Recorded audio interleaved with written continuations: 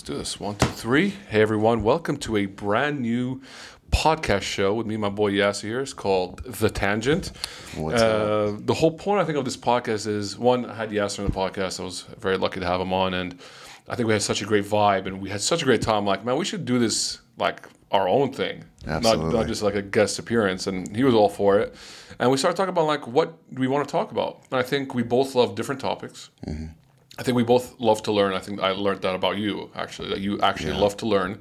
And I'm sure, and we're like, why don't we do something where we can explore different topics, maybe discuss it, and we might even have different ideas, and maybe come to a conclusion or something where we can give the most value to you, the listener. Absolutely. So the whole point of The Tangent is, because it is a tangent, every episode is going to be different. You might have series, but every episode is going to talk about different things, and we're actually going to put our time and efforts. People who maybe know the other podcasts, a lot of times I would wing it. This one's actually, we're putting some time and effort. We're actually doing our research. And the whole point is to be able to give you, the listener, some value. Absolutely, man. I mean, thank you, first of all, for introducing me to the world of podcasting. Yeah. Very cool. You got it on point, man. That's exactly it. We wanted to do something. When you brought me on, it felt natural to me. Yeah, it was really cool. We enjoyed that episode, and after that, I was on board for sure. And again, I'm grateful, and I think we can bring a little bit of value to some of the subjects, the points out there that may be concerning to people. Yeah, man. So what's the first podcast going to tackle today? So our first podcast is going to be about orcas in captivity. Interesting topic. Yeah, it is. It's very interesting because it touches on a lot of different elements. Like it's a bit of background, rights and stuff. Yeah, 100%. So a bit of background is, I watched Blackfish. And I saw the guy who did the documentary come on Joe Rogan, and I found it fascinating. Right. And I told you about it, and you watched Blackfish, and we did the research, and it's so interesting. Very interesting. And for those who haven't seen it, do watch the documentary. I think it's just, it blew my mind of, first of all, I never knew orcas were this intelligent, of emotional intelligence and all that, and the fact that they could actually become psychotic. It's tragic. Very. It's such a tragic thing, and you know what? It's for entertainment. Like really. You know, I can understand if it's like to feed mouths, but for entertainment purposes. Yeah, it's almost like the days of the gladiators, isn't it? Yeah, With animals. Yeah. So people don't know what Blackfish is. It's a documentary that was recorded 2013, I think. Yeah. And the whole point was to look at what's happening over at SeaWorld. Ever been to SeaWorld? I haven't. Yeah. No, I've been to an equivalent in Canada. Marineland? I'm from Canada, Marineland. Yeah. Okay, that one has its own controversy. Everybody loves Marineland. That's a good jingle.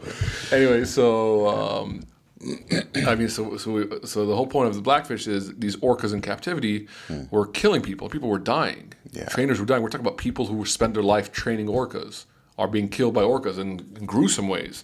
So the whole point of the documentary was to explore that and to show that, you know what, orca whales should not be in captivity, and I think that kind of put the point across. And I think it was a big catalyst in SeaWorld, for example, getting rid of orcas, for Marineland getting rid of orcas and other things. So definitely a recommended documentary. What did you find of it? Because I watched it first, and I told you to watch it. How did you find it? It was definitely touching. Yeah. A lot of the information that I did not have any idea about, just grasping it all from all the people that worked there, especially. And some of the experts, on the nature of, SeaWorld and how they were keeping these animals captive. Like, some of the facts were, like, mind-blowing.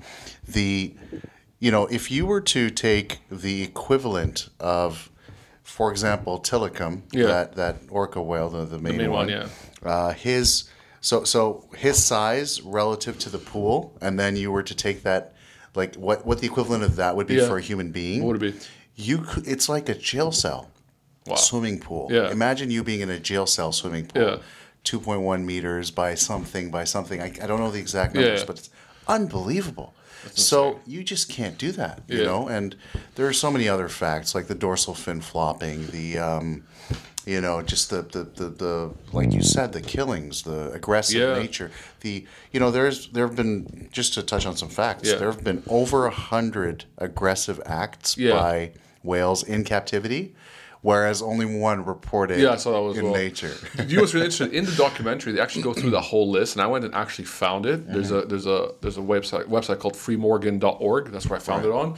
And what's funny enough is that SeaWorld and Marineland, all these other companies never talk about these ones. Of course not. But there's since 1968 Yeah. till 2000, I guess 15. What was the last one? Let me check it out. 2010. There is over, and you said more, but this is the ones this one released from 1968 to 2010. There's 54 incidents, which is a huge amount. Aggressive incidents. Incidents. It's not like one or two. At first they were saying it's like the trainer's fault and this is an anomaly. No, it's not. It's very common. Yeah, it's actually extremely common. And you can imagine why. I mean, these animals are not meant to be in pools. No, they're not. They're out in the ocean. What's so insane that I found that they have a sense of revenge. Like the whales are remembering the trainers, they're remembering the people, and they will take out revenge, and they can wait a year or 2 years, and they'll because they're that intelligent. They're highly intelligent. It's not like in the moment they want to kill you. Yeah. They've actually planned this. That's which is so mind blowing to me. A pretty scary thing to think about. Very scary, especially for the trainers. The thing that really got to me, and I think I mentioned this to you, was SeaWorld was trying to prove. And still, I think if you go back to their PR stuff, it says that you don't need professional training to train an orca. Yeah. What are you talking about? It's a massive animal. These trainers are probably doing it for like 10, 20 years are getting killed, but then you're telling people, but don't get trained. Yeah. And that's it's insane. Like, if you don't have the proper training, you can't even. And even those that do have the training, like you said, are getting attacked and, eaten alive, whatever was the case. I mean, I saw 4 deaths. Yeah. I'm not sure if there were more. Yeah, there was more. There's the one that was very, I think, touched me the most was the one in Spain, in Loro Parque, which is really interesting because like SeaWorld was saying it had nothing to do with them, but they were saying trainers there to train the trainers there. There's affiliations for sure. For sure they were making money. Absolutely. And what was said, like this one trainer was actually like the only good one. His chest was caved in. So they talk, in the movie they say his wife went and they would only, like when they were doing the autopsy, she was like had to identify the corpse. It would only show his face. Yeah. They wouldn't show her body because his body. I remember that. That's his whole chest, isn't it? Yeah. So his whole chest was caved in. Yeah. So the orcas literally rammed him so hard, his chest caved in. That's insane for me. Unbelievable. And I mean, what else would you expect from an animal that size? Yeah. With the features that it has. Yeah. It's a carnivore. It has hundreds of sharp teeth. Of course, it's going to do that. 100%. Do you know what's really interesting? On Joe Rogan, they actually had this expert, one of the experts. I think this was the guy who made the documentary actually, and they were talking about there is this kind of orca. I forgot where exactly, but it only eats Atlantic salmon or a specific kind of fish. And ever since people have been like fishing more, this orca colony basically they're dying off.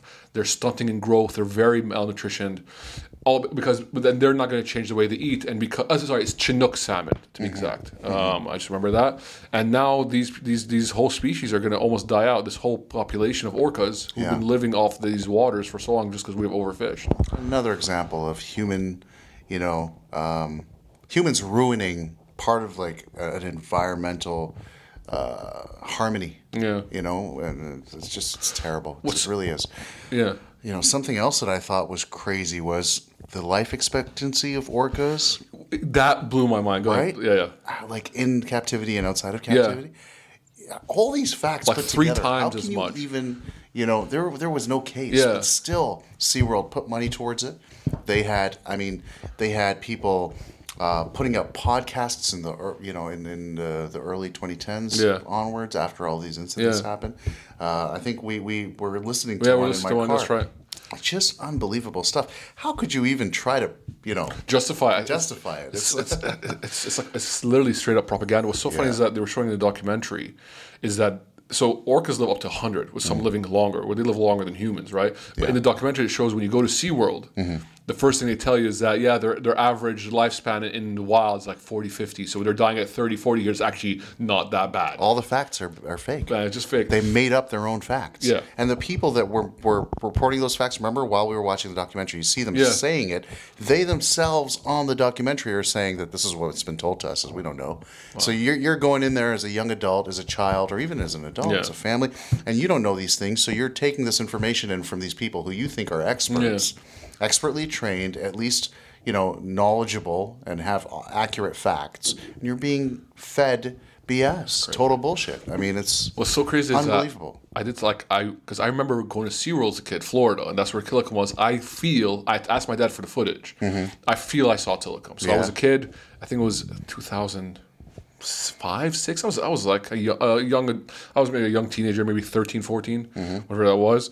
And I remember going to SeaWorld, and I still have like the little memorabilia, whatever it was. I remember seeing orcas. I wonder if I saw Tilikum or was it other ones. You probably did, That's man. Crazy. I mean, he was the main attraction, he was right? the main attraction. And the dorsal fin collapse. 100% of orcas in captivity have dorsal fin collapse. Yeah. What does that tell you? Did they find a reason why that is, or it's just they're just kind of saying just because of captivity? Did they find actually a biological? I didn't read anything that said anything in particular. I mean, just the way as a person that has absolutely no idea about marine animals other than what I've read recently. Yeah. Just thinking about it, you have a fin. It's something that's upright, and then it just kind of curves and drops over. I'm thinking depression, their version of depression. It's like the body reacting. Some sort of an effect, the body reacting to it. Exactly. Do you know what I found? So I did a bit of research on mine, and actually, even after SeaWorld, all that, there's a website called uk.whales.org. Mm-hmm. They have a running counter. So as of August 29, 2019, there are still 60 orcas in captivity. 29 were captured in the wild, and 33 were born in captivity. That's basically the numbers that we're getting. So even after all that, there's still a number of whales in captivity, and a big chunk of it is in Russia, I think. Russia and China. Yeah. Which is so very sad because even after all we know, and the Western countries have gotten rid of that, there's still countries out there that are doing it. Yeah. And they will continue to. I mean, it's a money-making business. Think about it. Yeah. As a kid, you went. Yeah. And if you hadn't... If all this information wasn't, discovered, obviously back then, taken your kids. Back in the 90s and early 2000s, no one knew about this. So I can't fault my parents. I can't fault anyone because no one knew. Yeah. Everyone thought these whales were happy. They're having a great time because they're dancing, they're doing the flips, and they're getting fed, and they're but in reality they're miserable. Yeah. And again, when you watch these performers rather than what I'm going to call them performers because they're really not experts. Yeah. Perform and act and tell you about, biologists, they do this and they do that, and they're feeding you information. Yeah. It's fake news. It's the old version of fake news. Yeah. You're sitting there thinking, this is a qualified person that knows what they're talking about. No, they're not. You need to know what you think is real. Yeah. It's unbelievable. And then the bonds that it breaks in terms of like families, like orca families. Yeah, they're very social creatures. They're very social. They are like one of the most social creatures on Earth, and it's just to break that away, a child from a mother orca. It's just I was reading this paper here. It was quite a good PhD work, and they were talking about how orcas will like literally be mourning death for days at an end. Mm-hmm. They'll feel sadness of losing their child for days at an end, and like it will go for weeks and weeks, and like an orca will not eat. Yeah. Out of sadness. As do most animals. Yeah. I mean, we are all animals and all of us grieve, And I mean, just wild animals in particular. It's just the way it is. Why do you think human beings we have this aptitude for doing this? It's not the first time we do this. No. It's not the first time we've hurt animals, we've hurt the environment for our own almost amusement. Why do you think why do we do that? I mean, I couldn't answer that question in a word or two, but I'm going to say it's arrogance, and it's the need to be in control. It has to do with our intelligence too. Yeah. I think. Do you think we feel because we're the smartest creatures on Earth that we have the right to do kind of whatever we want? Do you think is that the arrogance? I think we try to do whatever we can, and so that kind of plays into having the right to do whatever we want, but. It all goes back to morality. I mean, it goes back to laws, of course, but morality and just being aware of other living creatures. I think that's been something that we've been made more and more aware of in the last, maybe 5-6 decades. Before that, animal rights wasn't, where it is today. Yeah. And endangered species were just being sort of, identified in the WWE and all that stuff, or WWF, sorry. WWE. But yeah, you see, so I think it's a harsh truth of the fact that we can control animals, therefore we think we can take advantage of them. Yeah. And that's... I want to get your thoughts on this. I always think about, do you think us humans, do you think because we're intelligent and because we don't do things out of instincts, if we do something we're like purposely doing it, right? Mm-hmm. Do you think we have a moral obligation to the planet to take the right steps, to intervene when we need? Absolutely. Yeah. 100%. Yeah. If you are a species that is creating a problem, you as a species need to find a solution to that problem. Yeah. And if that means stopping what you're doing because it's just there's no right way to do it, then that's exactly what needs to be done. Yeah. And, I commend, I big up to everyone who's working on, protecting any form of life. Human, animal, plants, the trees, our environment, the world, whatever it is. If we don't look at it and do something about it, then we will be the victims of a lost. For sure, and I think I hope so. That I think human beings are so intelligent to understand that we might think that one species being eliminated is nothing, but actually like reverberates across the entire animal kingdom that will one day eliminate us. Right? It's an ecosystem. Yeah. There's a harmony. Yeah. Everything goes with everything. Yeah. I mean, and there's. Chaos, and then there's the harmony that I think puts the gels finds I think calmness in the chaos, and you can't eliminate one thing and expect it not to affect everything else. That's very true. Yeah. So I think this episode is probably a part of our animal rights. I know we want to do different series, and I think animal rights is a huge one. Yeah, and I read a lot, and sadly, I think when you look at it, there's only a minority that are actually taking the steps or like the steps to try to help animals. Like, well, the mass kind of just wants to get through their day. Yeah. How do you think? I've still trying to formulate my thoughts on this. How do you think people can go about helping the mass? Because there's a great quote. Have you seen Man in Black 1? Yeah, a long time ago. So there's a great quote.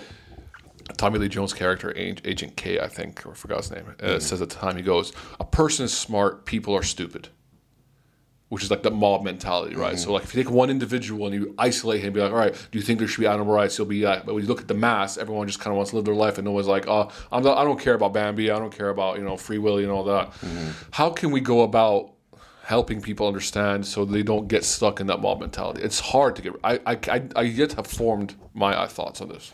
I think it's important to educate people at a young age that every bit counts.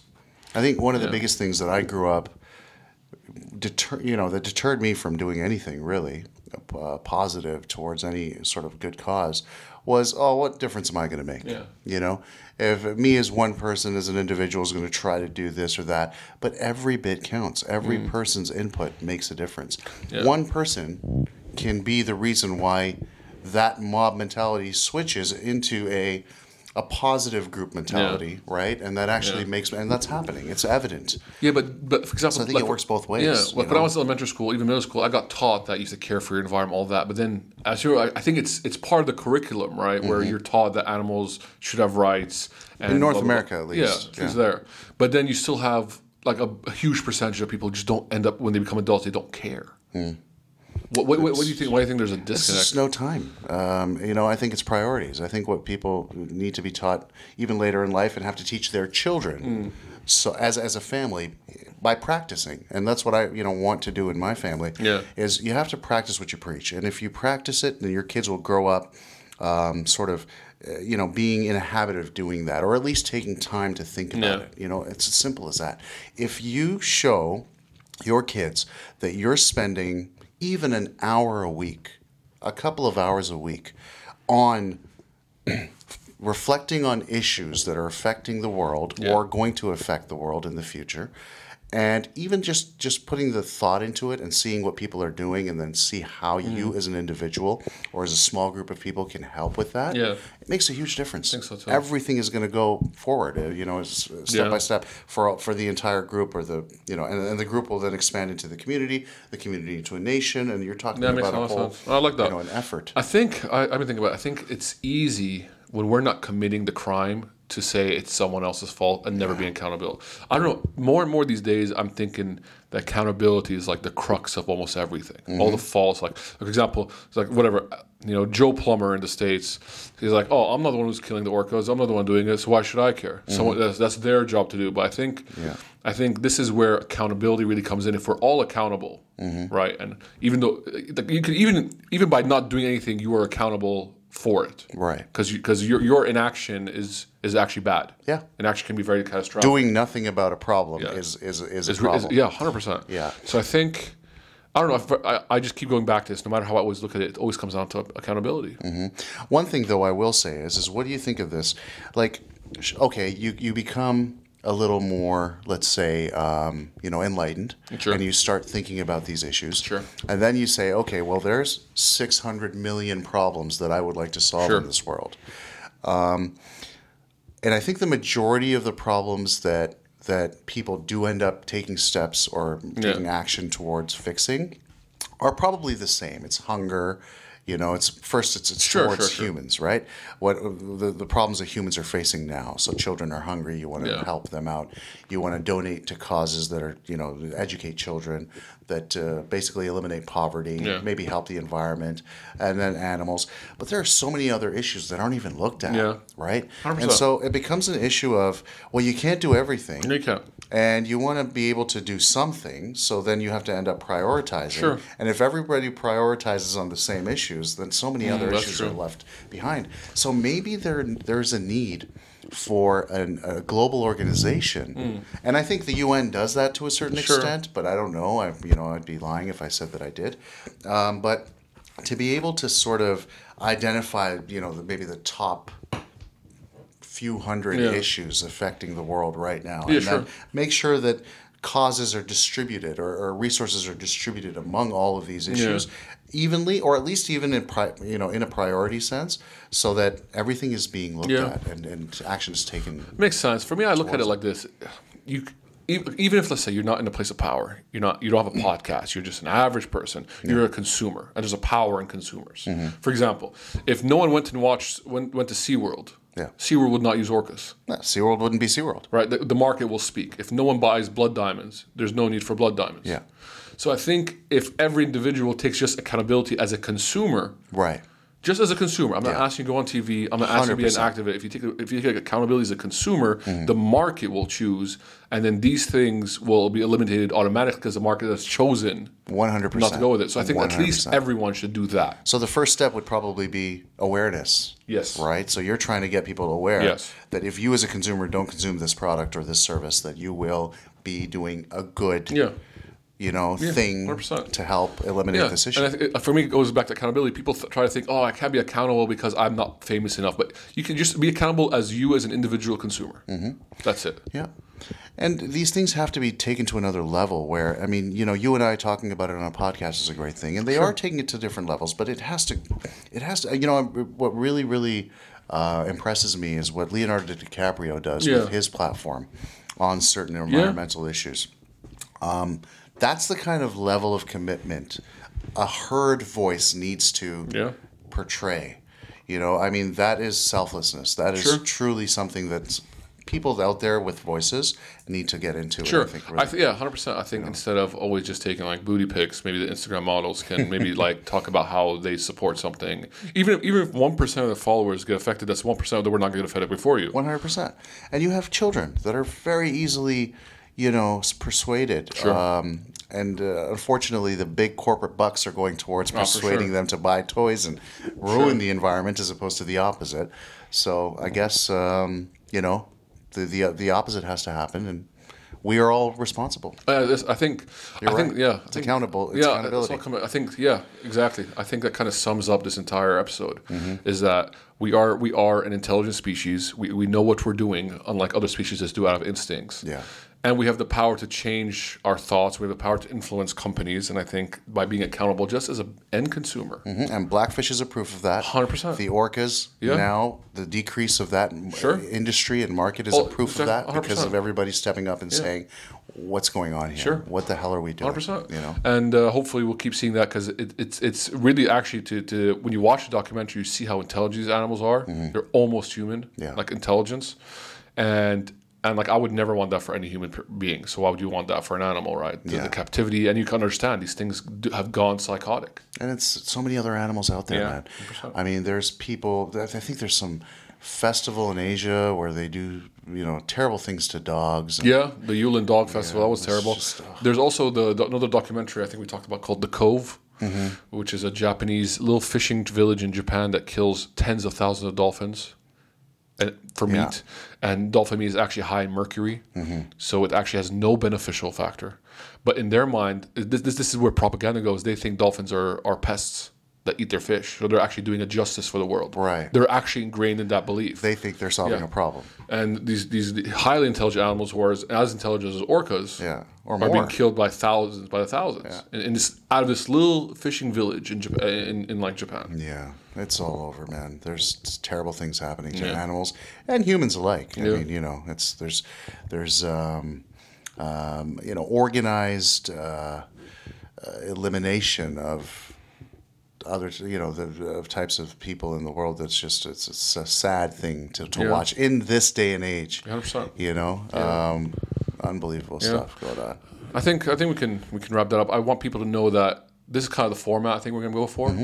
We don't want to sit here and just spew facts that we just memorize, because anyone can do that. Yeah, I think we want to give our inputs, our thoughts, and for us also, to us as individuals, I think, to come up with our own thoughts. And I think for me, funny enough, learning about orcas has only enforced my thought of accountability.